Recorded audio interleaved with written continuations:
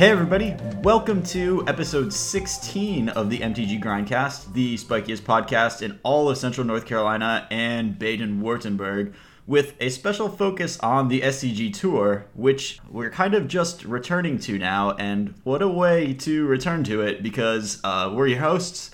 I'm Chris Castor-Apple, and with me is SCG Cincinnati champion, Collins Mullen. Hey. Collins. Dude. Oh, yeah.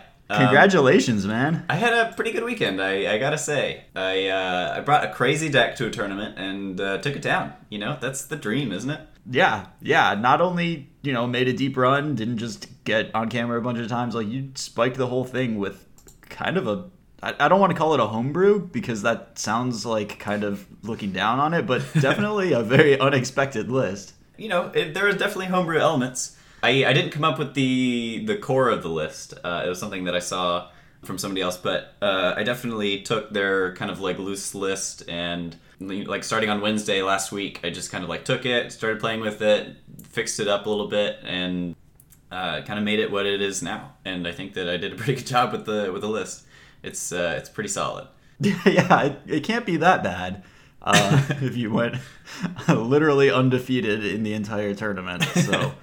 Yeah, definitely. I definitely had to there was definitely some variance involved in that. I ripped a few good ones, but for sure. Yeah, didn't lose the entire tournament. It was pretty crazy. Yeah, it must be nice. I mean, last week I did 9-0, 2 friendly sealeds back to back, so you got a little ways to go before you hit that 18-0 mark, but you're getting close. Yeah, for sure. Yeah, I gotta next time I'll have to dream crush the last guy in the last round instead of it's true. Instead of eating a sandwich, right? Oh, I needed that sandwich though. I'll tell you what. Yeah, it's very helpful. Yeah, but yeah, I think that this episode we can definitely talk about that weekend and the deck itself. It's pretty crazy. Yeah. I think we should probably spend most of the time talking about the deck itself, because I'm sure that's what the people want to hear. But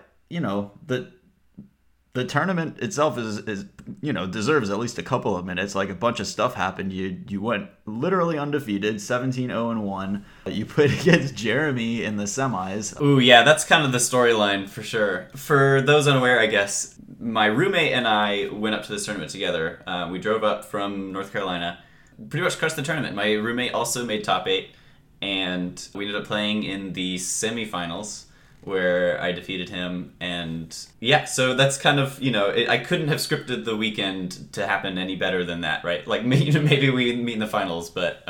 Right. I was a little sad to see you guys on the same side of the bracket when they posted that, so... Yeah. But I can't complain. I think that's every Magic player's dream, is to, everybody talks about, hey, I'll meet you in the finals, right? And almost. We pretty much made that a reality this past weekend. You can only run so good. Yeah, for sure. The funny part is that my roommate kind of Jeremy decided to come up a little bit on a whim, like on Thursday, because I was a little bummed because nobody else from my area was coming from North Carolina. So the plan was for me to just kind of drive up there on my own, which I've done before, and I'm not afraid of doing that again. But Jeremy was like, hey, so I just had my midterms. School's a little slow this week. I think that this, if there's any week for me to be able to go and like take a weekend off of school, then this is it. So he was like, all right, let's do it. So we drove up together, and the rest is history a little bit. That definitely felt very good. Yeah, if nothing else, if he hadn't come up, then you would not have the greatest SCG trophy picture of all time. So, oh yeah, no, that trophy picture was fantastic. The one that they put up on Twitter. Yep. I'm currently using it as the header on the podcast Twitter account. And it's a great photo. Podcast Facebook page. It's just so good. Yeah, I got to give credit to Jeremy for that one, because he was like, dude, we got to take this photo. It's going to be perfect. And I was like, you're right. That seems like a Jeremy idea. Oh yeah. Jeremy's quite the character. So yeah, that's kind of like the storyline of my weekend, I guess. Well, the other storyline of the weekend, which you didn't really get to participate in because you were in front of the camera playing Magic instead of at home doing chores while watching the tournament, right, was pretty much every round that you were on camera when they're like picking matchups and stuff. Patrick Sullivan picks you to lose because, you know, various things. A lot of your matchups were against like mid-rangey creature decks that kind of seem like they should be able to outmuscle you and beat up on Meddling Mage and Kitesail Freebooter and stuff. Yeah. And by the time I think it was by the time you got to the semis playing against Jeremy, he was like, you know, I've been picking against Collins all day, so I'm just going to go ahead and do it again and be completely unsurprised when he wins this match. Excellent. Yeah. It's funny because that mirrored a little bit my expectations in a lot of these matchups. You know, I'm playing this deck, and I'm playing it to kind of like beat up on a bunch of unfair decks that are happening in Standard right now, or in Modern right now. And but I knew that my matchups against some decks were just gonna be unfavored. Like, I'm talking affinities, probably not great, and like elves, merfolk, all these very linear creature strategies. I felt like I was probably gonna fall behind in a little bit. Literally every round, I like sat down across from my opponent, and he would go, you know, like, Cavern of Souls, name elf, play a Llanowar elf, pass the turn. And I'm like, okay, great.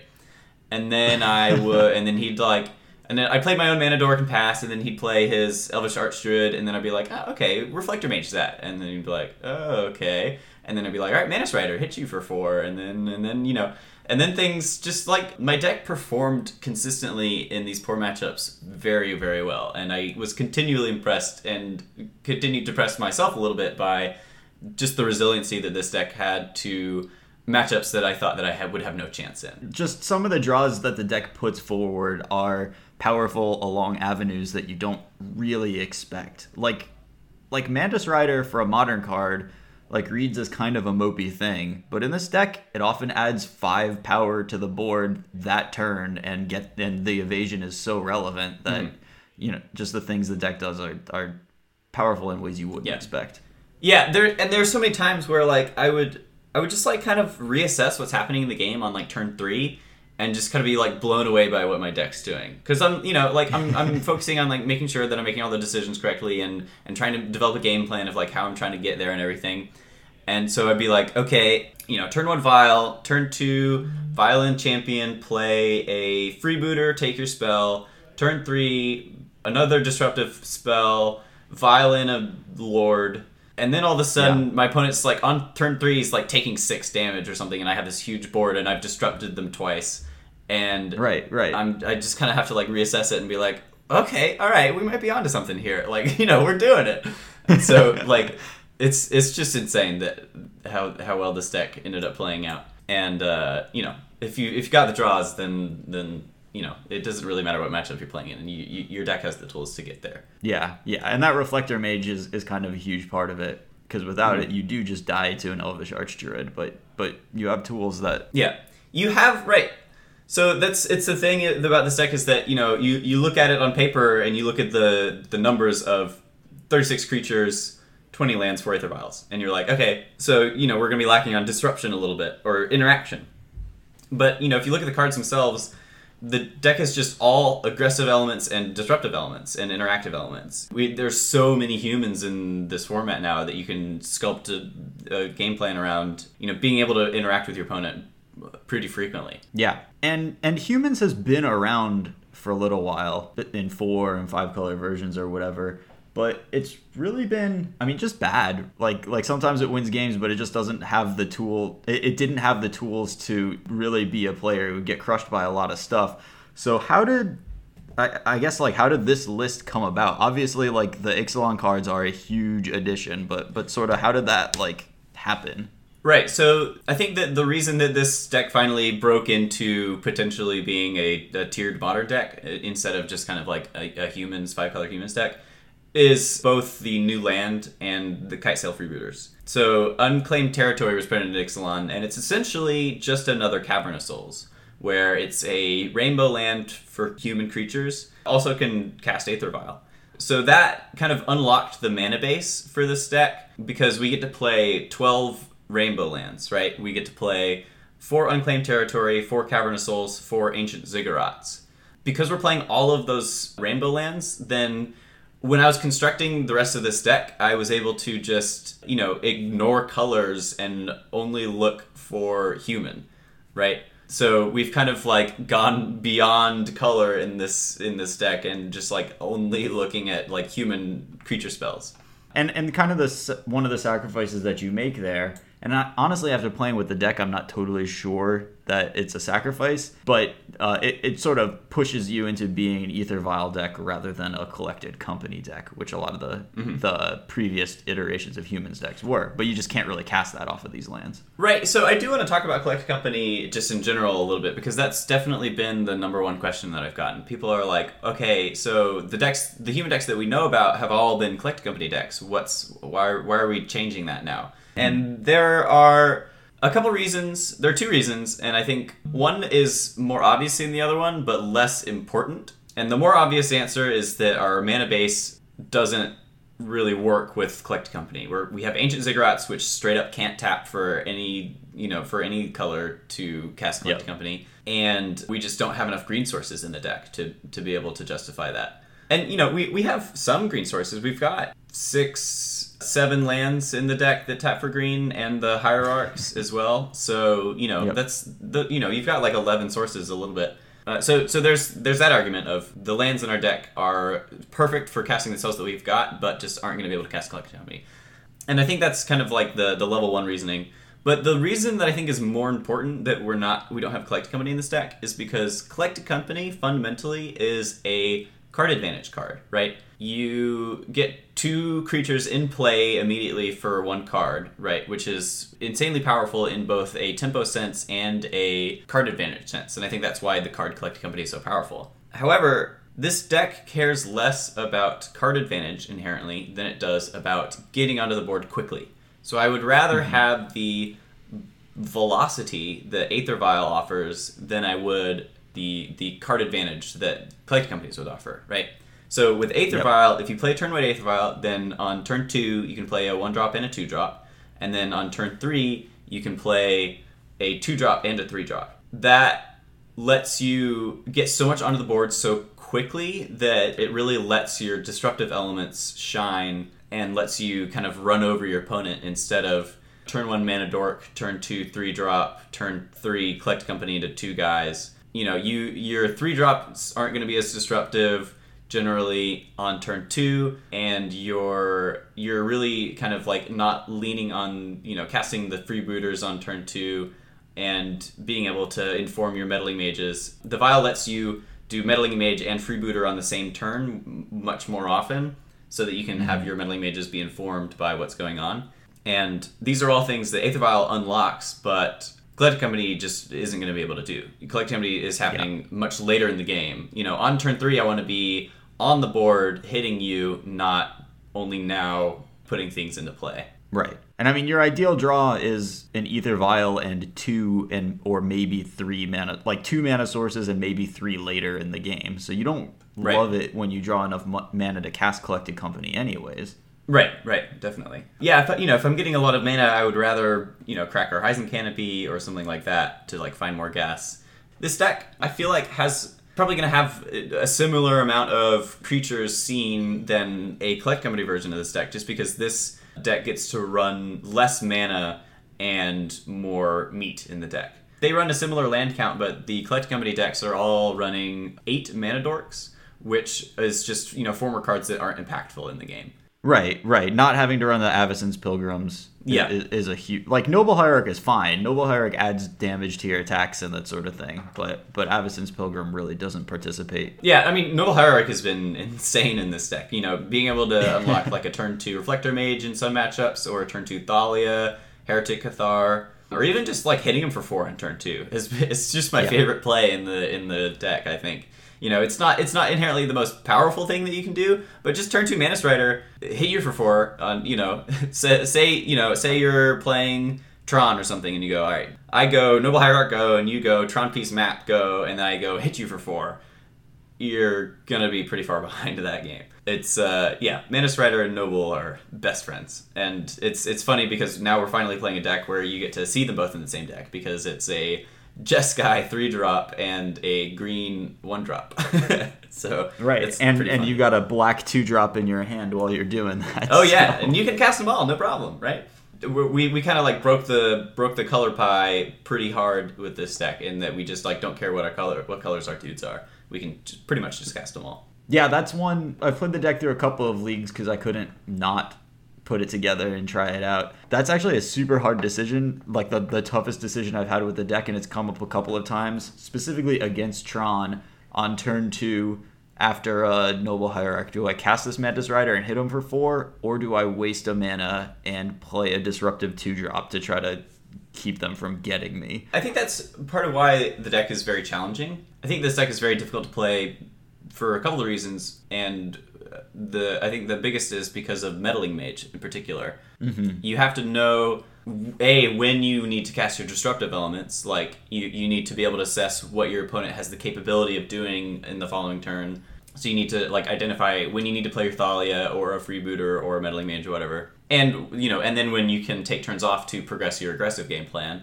If you're on turn 2 on the play, then you can probably advance your aggressive game plan, and then the following turn, put some disruptive pieces. Or if your opponent misses a Tron piece and plays another land, then you can probably, lean on that and play some more aggressive stuff. But as soon as your opponent is like threatening to do something very powerful the next turn, you've got to respect that and see how you can go about disrupting them. And then the other piece that makes this deck very difficult, I think, is Meddling Mage and just figuring out what to name. Because in the dark, that card is very, very difficult.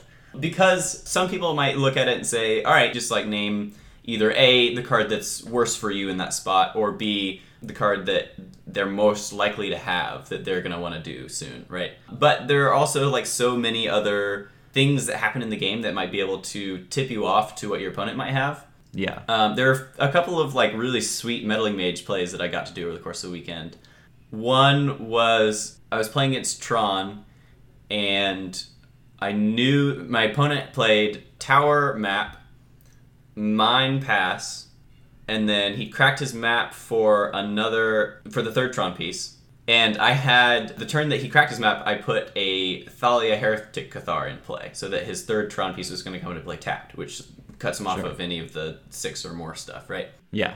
And then, so on his third turn, he plays a second tower tapped and passes the turn. So what does that tell you? So then he will actually have 8 mana. Right, so instead of having 7 mana the next turn, he's going to have 8 mana, which should tell you that he's planning on playing an Ugin next turn. So I just slammed Meddling Mage, I named Ugin, and that was it. Yep. Right. Perfect. So yeah, and it's like, things like that your opponent does that can tip you off. Another thing that happened was like, I had a Vial on 2, my opponent had just explored and then played a fetch land and passed the turn, so they've got 1 fetch land up. I take my Vial up to 2, I attack with my creature, and he says, before damage, I'll fetch. And in response, I Vialed in Meddling Mage and named Bolt. Right? Because he's clearly trying to do that, right? And these are just like, these are like, things that are happening in the game that can tell you what to do. And I think there was like one other sweet scenario that you Well, can you did get one clipped on Reddit. Not quite a sweet scenario by reading the game. It was just when you turn 2 Meddling Mage to Storm opponent and had turn 2 lethal. Oh yeah, in the finals. Yeah, that was great. Yeah. I was really hoping that would happen at some point on camera, especially because I knew this guy's deck list and I just had perfect information. I kind of felt bad for the guy because as long as I had a Meddling Mage, he's just completely locked out of the game. Which I knew, I knew this going into the weekend that none of the Storm players were bringing, creature hate in their main deck. So yeah, turn 2 Meddling Mage, name Grape Shot, and it's just over. And he picked up his cards. It's pretty great. Honestly, like if people start playing this deck, then the Storm main deck has to change. Yeah. Maybe they just keep trying to dodge it because the matchup is terrible anyways, but... Yeah, I don't know. It's definitely going to be... Because even in the games where you don't have a Meddling Mage game 1, I played against Storm a couple times over the weekend, and I definitely played some like actual game 1s where I was casting Thalias and Kitesail Freebooter and taking their stuff and just kind of, winning that way. But... Which is very, very doable. Both of those cards are really good against Storm, and then you back that up with, you're very often presenting a turn 4 or turn 5 kill, so... Right. And I think that just fundamentally is why I like this deck so much, is that you are able to have those disruptive elements that are pretty powerful and such an aggressive game plan that goes alongside that and happens at the same time. I think that's what made this deck powerful for this weekend. Yeah, I mean, one draw that I've had a reasonable number of times is turn 1 champion, turn 2 any disruptive guy, turn 3 any disruptive guy, turn 4 double lord, and that's 20 damage, right? And you've disrupted them twice. Yeah. So on turn 4, that's ridiculous. Yeah. One thing that I do also want to talk a little bit about this deck in particular, I think just in general in Modern, is that I felt like the one thing that I did really, really well on the weekend was my mulligan decisions. I think that with this deck in particular, it's super important to game 1 mulligan into an inherently powerful hand that does something pretty powerful. So if your hand is like Noble Hierarch, dude, 4 lands, I think that you're going to have to mulligan that most of the time because your deck just needs to be doing very powerful things in the game to be able to have a shot at winning. You can't just like have a couple of dudes and try to get there with the dudes. You just, you're leading yourself up to flood out. And I think that I made a lot of like pretty excellent mulligan decisions, especially in the top 8 of the tournament. I played against the mono-white Eldrazi player. Mono-white Death and Taxes player. He had Eldrazi Displacers in there though. I end up getting crushed game 1 just because he had an excellent draw that was just like the aggressive, grindy part of his deck. And I had a pretty good draw as well, but he was just able to utilize his Eldrazi Displacer and stuff to keep me off of everything. Game 2, I end up mulliganing like a reasonable 7, but just like wasn't aggressive enough, and I felt like I wouldn't be able to get there because it didn't have any champions, it didn't have any vials, and it was kind of loose. And then I also mulliganed a 6 that was playable, but also was like a Meddling Mage and a Kitesail Freebooter and a Vial in 3 lands. It's just, with those cards, like, those are not the cards that I wanted to be seeing in the matchup. So I ended up mulliganing that as well. And then my 5 was just excellent. I had 1 land, a Vial, a Champion, a Lord, a Reflector Mage. I think that was my 5. And then I scried to the top a 2nd Champion. And I was just like, all right, we're doing it. So turn 1 Vial, turn 2 Champion, turn 3 Lord, and I think I ripped another land for another Lord or something ridiculous, and it was just over at that point. So just like looking for the hands that you know that you're going to need in the particular matchups are really important. So like in that creature mirror, I knew that I needed a very like big, powerful hand with like big champions and lords and stuff like that to be able to get in. And the opposite is true in other matchups. Like that same like aggressive draw isn't going to do anything against Storm, so you need to be mulliganing into your Kitesail Freebooter, Meddling Mage, Thalia. You kind of have like the brawler half of the deck and the disruptive half of the deck. The clever half of the deck. Right. So I think that something to definitely keep in mind when playing this deck is that don't be afraid to mulligan a 7 that's playable but is just not what you want, right? I pretty much mulliganed all 7s that were like that. And then like game 3 in that same match, I had 4 lands, one of which was a Horizon Canopy, Noble Hierarch, Vithian Renegades, and like a Thalia's Lieutenant or something. And I was just like, this isn't going to get there enough. I need to be putting pressure on my opponent so that he can't eventually take over the game with Displacer and Kitchen Finks and stuff like that. So I shipped it, and I got an excellent 6 and was able to win the match because of it. And I'm fairly confident that my 7-card hand was just not going to be able to get the job done there on his average 7 that he kept. So. And that's tough because you even, like, Vithian Renegades is a sideboard card against him and a pretty decent one because his artifacts are powerful. Right. So that's a tough one to ship. His artifacts are powerful, but he didn't actually have that many of them, I don't think, in his deck. Right. It could have just been a 3-2 for 3. Right, so the chances were too high that this is just a 3-2 for 3 that, isn't going to do anything. So I definitely think that was a correct mulligan, but probably one that not a lot of other people would make.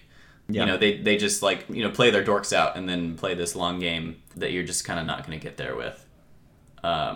So definitely, if you're planning on picking up this deck and playing with it, I think that my advice for you would be to really think through your mulligan decisions and the consequences of keeping the hands that you are.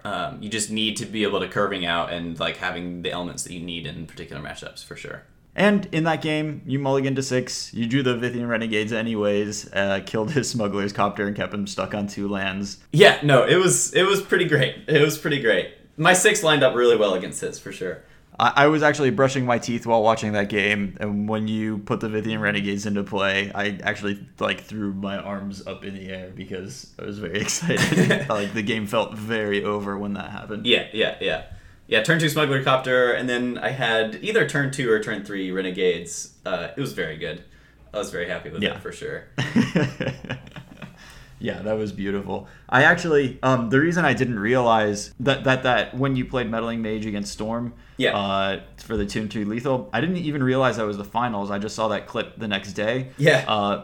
Because I actually didn't watch the finals. I fell asleep before it started. Yeah. Which I felt bad about. Yeah, I mean, but then I woke up to my phone buzzing a bunch of times as people were following me on Twitter or following the podcast account on Twitter. Excellent. So I knew that meant you won and that you successfully plugged the podcast on the post-tournament. We did it. Finally. Oh, we did it. Oh, man. Yeah. I was like, Nick, all right, when we do this deck tech, I really want to plug my podcast. And he was like, all right, let's try to remember. And it didn't happen. And I was like, all right, Nick, in the finals interview, we got to plug the podcast. He was like, okay, we'll do it. Yes, it was great. So I smiled and muted my phone and went happily back to sleep. Yeah, for sure. Definitely a good call there. Yeah, I think I guess that's some play advice for people who are looking to pick up the deck. Mulligans. You get to mulligan. You don't have to mulligan. So it's not just the no-landers that you should be shipping, for sure. Yeah, I really like the way you describe that, because the first 2 and 3 turns with this deck are just so important. Just impossibly important. You're not catching up with fatal pushes. You're getting in there with freebooters ahead of their powerful spells, and it's really important to do that. And so I can nail that in as much as I can, but I think that I've got my point across for sure. Yeah. I think you're totally right. Yeah. I guess matchups and stuff. Hard to tell. We're still kind of in the deck's infancy at this point. Yeah. Because the deck with freebooters is a completely different deck from the version without freebooters. Still, what matchups were you kind of hoping to run into? What matchups are tougher, and what have you done to sort of mitigate those? So definitely, I'm always hoping to play against Storm. Game 1s are free most of the time. Game 2, there are definitely things that you got to worry about, like Blood Moon or Goblins or things like that. But the matchups may be in 90-10. Very, very ridiculous. Other combo decks, always ecstatic to see. Disruptin plus Aggression is just the exact recipe that you want against combo decks. The matchups that are more interesting, though, are the more mid-rangey stuff. I think that the deck is probably favored against Eldrazi Tron, which is something that I've flipped back and forth between. Eldrazi Tron definitely has the capabilities of going bigger than you and being very fast as well. Mm-hmm. But Reflector Mage, Mantis Rider, Thalia, Heretic Cathar are all beatings against Eldrazi Tron. So I definitely think you've got a lot of good game there. Big Tron as well is something that I'm pretty happy to face against. They're just a little too slow, and they're setting up and doing powerful things typically on turn 4, sometimes on turn 3. And if you're on the play, then their first thing that they're doing is on turn 3 or 4, then they're pretty much dead pretty much every time. As long as you're doing a good job of mulliganing into an aggressive draw there. Against Tron, a couple of Thalias and Kitesail Freebooters isn't going to get there nearly as much as Champion of the Parish and Lords and Mantis Rider, right? Yeah. So that one was I was a little iffy on. Another one that I was a little iffy on as well was Affinity. I think that in general it's probably a bad matchup unless you see your sideboard cards post-board.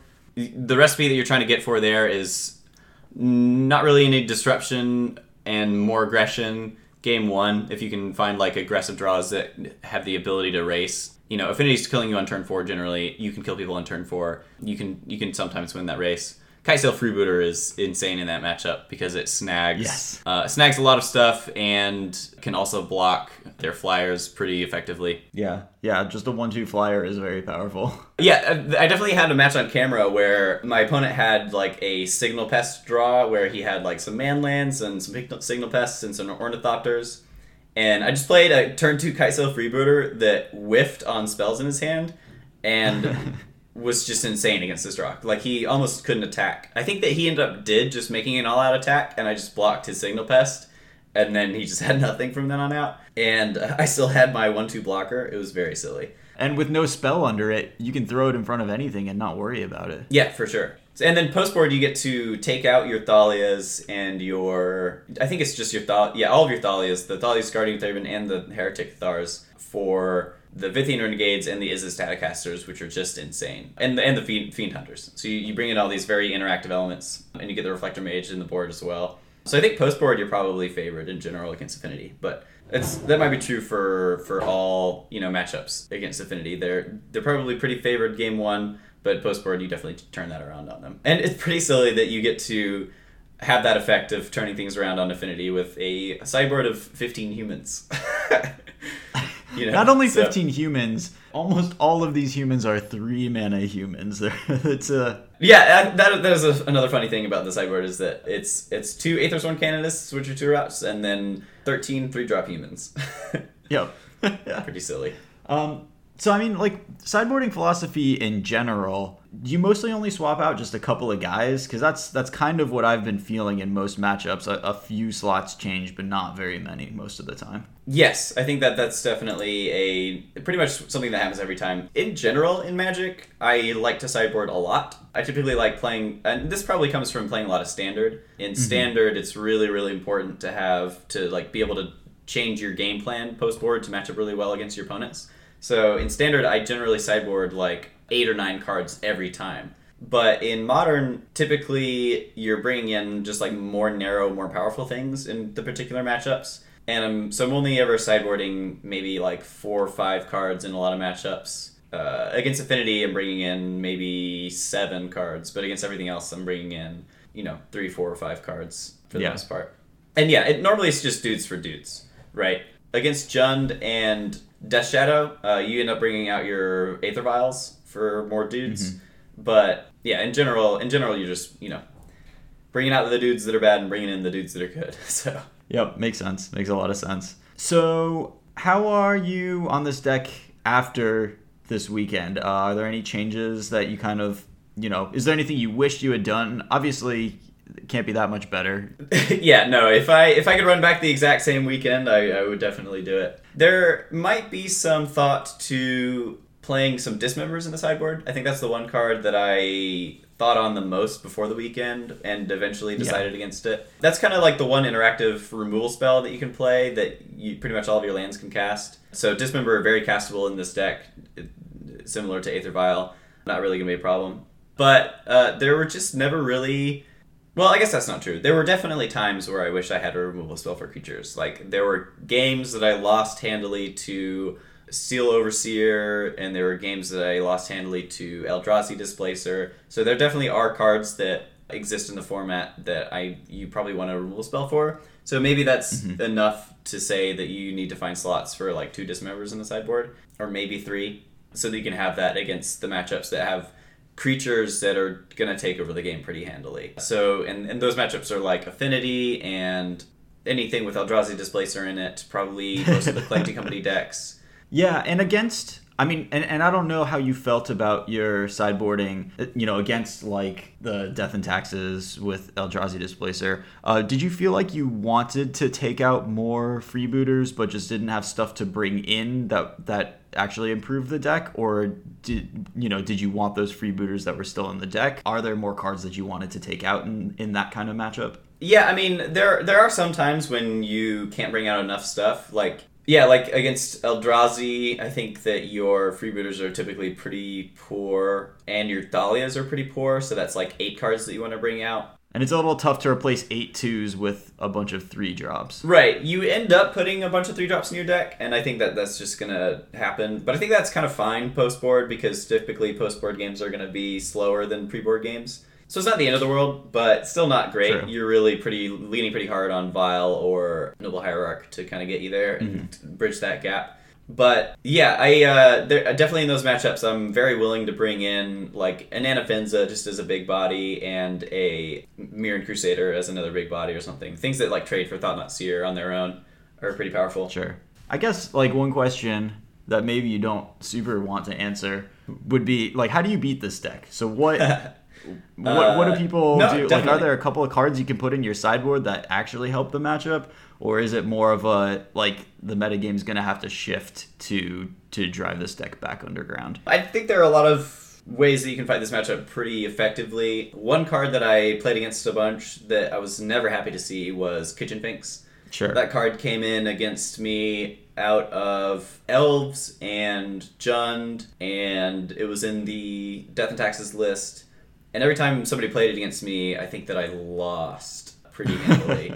I think I beat the Jund guy when he played it. But that card, it was just like surprisingly annoying at chump blocking and then gaining them life and kind of allowing them to get back in the game. And sometimes it like trades for 2 dudes even. So definitely, you know, if your deck has access to that kind of effect, it's probably pretty good to bring in. A bunch of removal spells and sweepers is the other thing that the deck really suffers against. The worst matchup, I think, is either Jeskai control or blue-white control. Anything with Supreme Verdict or Anger of the Gods and spot removal that's going to be able to, you know, if I ever like cast Freebooter and I see like I was playing Magic Online earlier today and I cast a Freebooter and I looked at his hand and it was 2 Wrath of Gods and a Path to Exile.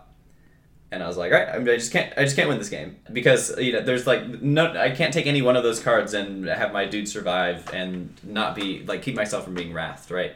It's like any strategy like that. I think that, you know, if you're playing Jeskai Control or Jeskai Tempo or whatever with the spell spellers, then I think that you're probably going to have a pretty good matchup against humans.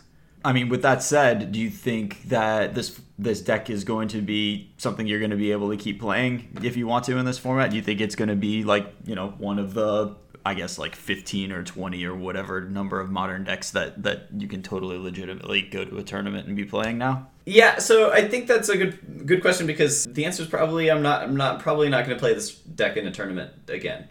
Unfortunately, yeah. This deck was sweet. It was perfect for this tournament, but modern changes so quickly these days and adapts to whatever is the new big thing. Like, we saw Death Shadow be a very dominant deck for a pretty extended period of time, but I think that's generally a little unusual and just not the case anymore for the current Modern that we're living in. Modern's very adaptable. People are going to see this deck. Storm players are going to put removal spells in their main deck and have a good post-board plan against us. I think that, for me personally, I really like playing a deck every tournament that is going to be uniquely well-positioned. And because this deck is being talked about from so many other people and everybody's trying to play it, I think that it will see more play for sure. And I think that it is powerful enough that it's going to do well, but I probably won't play it again. Just because something that I enjoy most, like one of the things that I enjoy most out of Magic personally, you know, figuring out how to attack a format from an interesting angle and take advantage of the metagame in a particular way and kind of like use that to my advantage. Like, I think that I get a lot of equity in the decks that I bring to tournaments because they're well positioned and powerful and stuff like that. And I think I definitely did that for this weekend pretty well. But moving forward, I don't know how well this deck is going to stand up to the wrath of Modern, I guess I can say. Sure. Yeah. You know, and that's not to say that I don't think other people should play it. I think that it's definitely at least tier 1.5, maybe even tier 1. I'd like to think it's tier 1, but, you know, who knows. It's definitely a very, very powerful deck that I think people should play because A, it's a lot of fun, and B, it's very powerful. You know, I'm always kind of looking for the next new big thing. So I think that I'm going to continue to do that even though I found it this time. Yeah, I mean, that's totally fair. But, you know, after playing it online some, for players that, you know, may not have a testing team, may not be able to come up with the big thing, like, I'm pretty into this deck as a reasonable choice right now. The online meta hasn't, you know, adjusted to it or anything. I don't think there's any reason it should have, but I'm winning plenty of games. Lost to a deck that in one game killed my guys with Lightning Bolt, Fatal Push, Forked Bolt, Burst Lightning, and Kolaghan's Command, but I think that's an outlier. Right, yeah, no, for sure. Like the deck is straight up, I don't think that this qualifies as like a a metagame deck, isn't a deck that is attacking the metagame from a specific angle. I think the deck is pretty intrinsically powerful, and I would never want to downplay that. Like the things that it is doing are very strong. And if that means maybe don't play it next week, don't play it the week after that, because there's a bunch of Death Shadow decks that are packing enough removal to make it not work, then so be it. But at least it's a deck to keep in mind for when the format is getting to a place like this again, where like Storm is doing pretty well every weekend, and you kind of want to chomp on those decks and other unfair decks. Yeah, I definitely don't want to say that it's like a unique one-time metagame deck. I think that the deck is inherently very, very powerful, and I believe should be a percentage of the metagame moving forward. I think that Freebooter and the mana base kind of made that a reality. It's just that I'll just have to like wait and see. It'll become another part of my resume of like, I think it's a unique and powerful deck that needs to be in a certain position in the metagame, similarly to like Titan Shift, right? It's nobody's going to argue that that's not like a tier 1 inherently very, very powerful deck, but there are just going to be some metagames where that deck is not going to be well positioned, right? And I think that is probably going to remain true for this Humans deck, right? But people are playing it. Like I was very excited to see on the most recent 5-0 lists, somebody had just my 75 already, on Tuesday after the tournament. It's just 5-0, here it is. Somebody else did it. It's like, yeah, that means it wasn't just a fluke. Yeah. Like the deck has to be at least so good to win an open and to go undefeated in it. But yeah, if it continues being good over a reasonable period of time, then that's pretty cool too. Yeah, definitely. So yeah, I mean, we'll see where Modern goes, I think, from here. Yeah, and I mean, I think that there are very few decks in Modern that are completely metagame independent, like reasonable choices for a tournament. Like this weekend, like Eldrazi Tron was kind of nowhere to be found, and Tron in general, there were no Tron decks in the top 8, and no Death Shadow decks in the top 8. Yeah, this top 8 was insanely diverse. I was pretty happy to see that for sure. Yeah, that was super cool. Yeah, and especially like if Merfolk is making a top 8, and like Jeremy's a good player, and I'm sure that he played Merfolk well, but like if Merfolk is making the top 8, then the metagame is probably in a pretty decent, interesting place. Right, for sure. Definitely agree with that. Yeah, one thing to note though is that there were 16 Aether Vials in this top 8. I think that the metagame was definitely shifted in a certain direction to make that card good. Yeah, definitely. I don't know exactly what it is, if it just means that like putting out disruptive creatures quickly is very powerful right now because of unfair decks doing things. But yeah, that is a lot of Aether Vials, a lot of medium beats in this top 8. Oh yeah, that was definitely something that they were talking about for sure. I don't know if you got a chance. I don't know if you listened to the Game podcast, to Jerry T's podcast. Used to be Jerry T, Andrew Brown, and Michael Majors, but Jerry actually talks about his match with you at Nationals on it, and it was pretty sweet to listen to. Oh, nice. I'll have to check that out. What was he talking about? Just how like he approached the matchup or something? Yeah, so they were talking about the matchup, but then specifically he mentions, that was the match where you got, I'm reminding the audience, I'm not reminding you. Oh, I got browned. You can tell him. That was the match where Collins got blown out by Spell Pierce on Fumigate when Jerry T only had 1 mana up. So Jerry was talking about after the match how you said that Spell Pierce wasn't really on your radar because he had the Lifecaster's Bestiary in play. So, you would have thought he was playing for a longer game and would have had spells more like Negate rather than Spell Pierce. Yeah. And he said that, he totally understands why you would say that, and he really appreciates how you would just call him out after the match like that. So like he was super. I think he actually said something like Collins Mullen, I'm into that kid. Nice. So excellent. Good job. Well done. Cool. Yeah. I mean, we did have that conversation where I just lost my win and I was kind of sad, but I was at the same time I was a little dazed by how outmaneuvered I was in that match. Right. So I think my statements were kind of coming from like a confused, I put you on this because I saw the Bestiary and I figured that was going to be your plan, and then you played the Spell Pierce, which is like a card that I could see if you're definitely going for like a aggressive plan that's trying to kill me as quickly as possible. And I just, I didn't see it coming in a million years. And he was like, yeah, and I can see how you'd think that, but in reality, I am still trying to be aggressive and end the game as quickly as possible, and I think that Spell Pierce is good because of that. But also, Bestiary is just an excellent card for me to be able to find all my cards with. And I was like, yep, Derry, you're just 100% correct, and definitely deserve to win that match, for sure. Yeah, that match was a little tough to watch. Yeah, I mean, if you're a fan of Collins, definitely tough. But can't hate Jerry. I mean, this weekend is a pretty decent salve on that wound, so. Oh yeah, for sure. I guess if you just don't lose ever, then yeah, it was pretty great. Pretty great.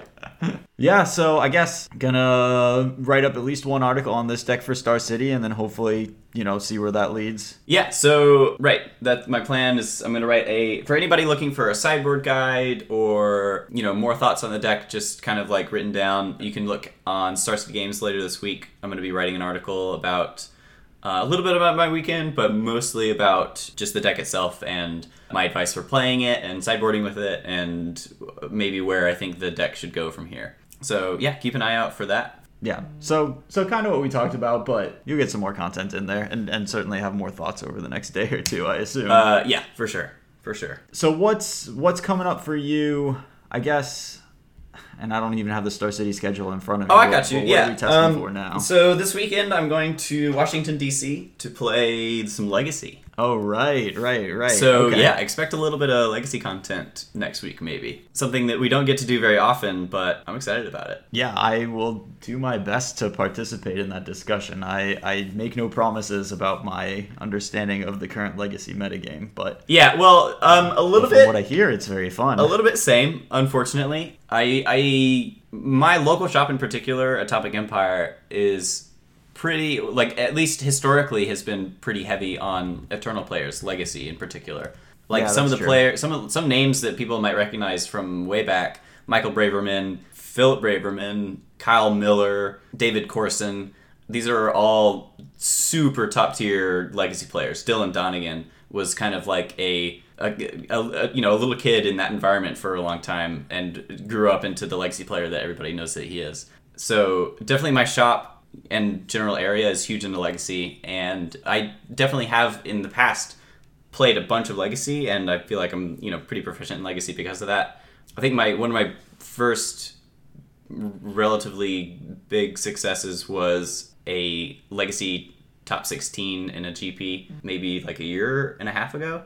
But I, as it stands right now, I am pretty rusty in Legacy. I've been playing so much Modern and Standard as part of the Star City circuit, and I feel like competitive Magic has just moved a little bit away from Legacy in general, just in the tournament circuits. Yeah. Unfortunately. In the past maybe year and a half, I've played pretty close to no Legacy, unfortunately. I'm definitely taking the deep dive again into it, borrowing a Legacy deck on Magic Online, jamming a bunch of games, trying to relearn all the things I've forgotten. But Legacy's remaining near and dear to my heart, so I'm definitely excited to play it again this weekend in a tournament. Yeah. Any idea what you'll play yet, or just kind of experimenting right now? Pretty locked in on Deathrite Shaman and blue cards. Sure. Seems reasonable. And that can be one of maybe 4 or 5 different archetypes, which is pretty silly, but definitely Deathrite Shaman, definitely blue cards. I think probably the best deck in Legacy is lands, but lands just requires such a depth of knowledge about the lands deck in particular that I don't feel comfortable getting ready for that in a week. And you'll also have to play that mirror at least twice if you're going to do well in the tournament. Yeah, even if I played a bunch of lands all week this week and then went to a tournament, if I sat down across from Jody Keith or Daryl Ayers or David Long in a lands mirror, I'm probably a 5% to win the match, and that's not really where I want to be. So yeah, definitely gonna ignore that one for a little bit, even though I believe that it's probably the best choice for this weekend. Well, I mean, and also lands does have the combo kill.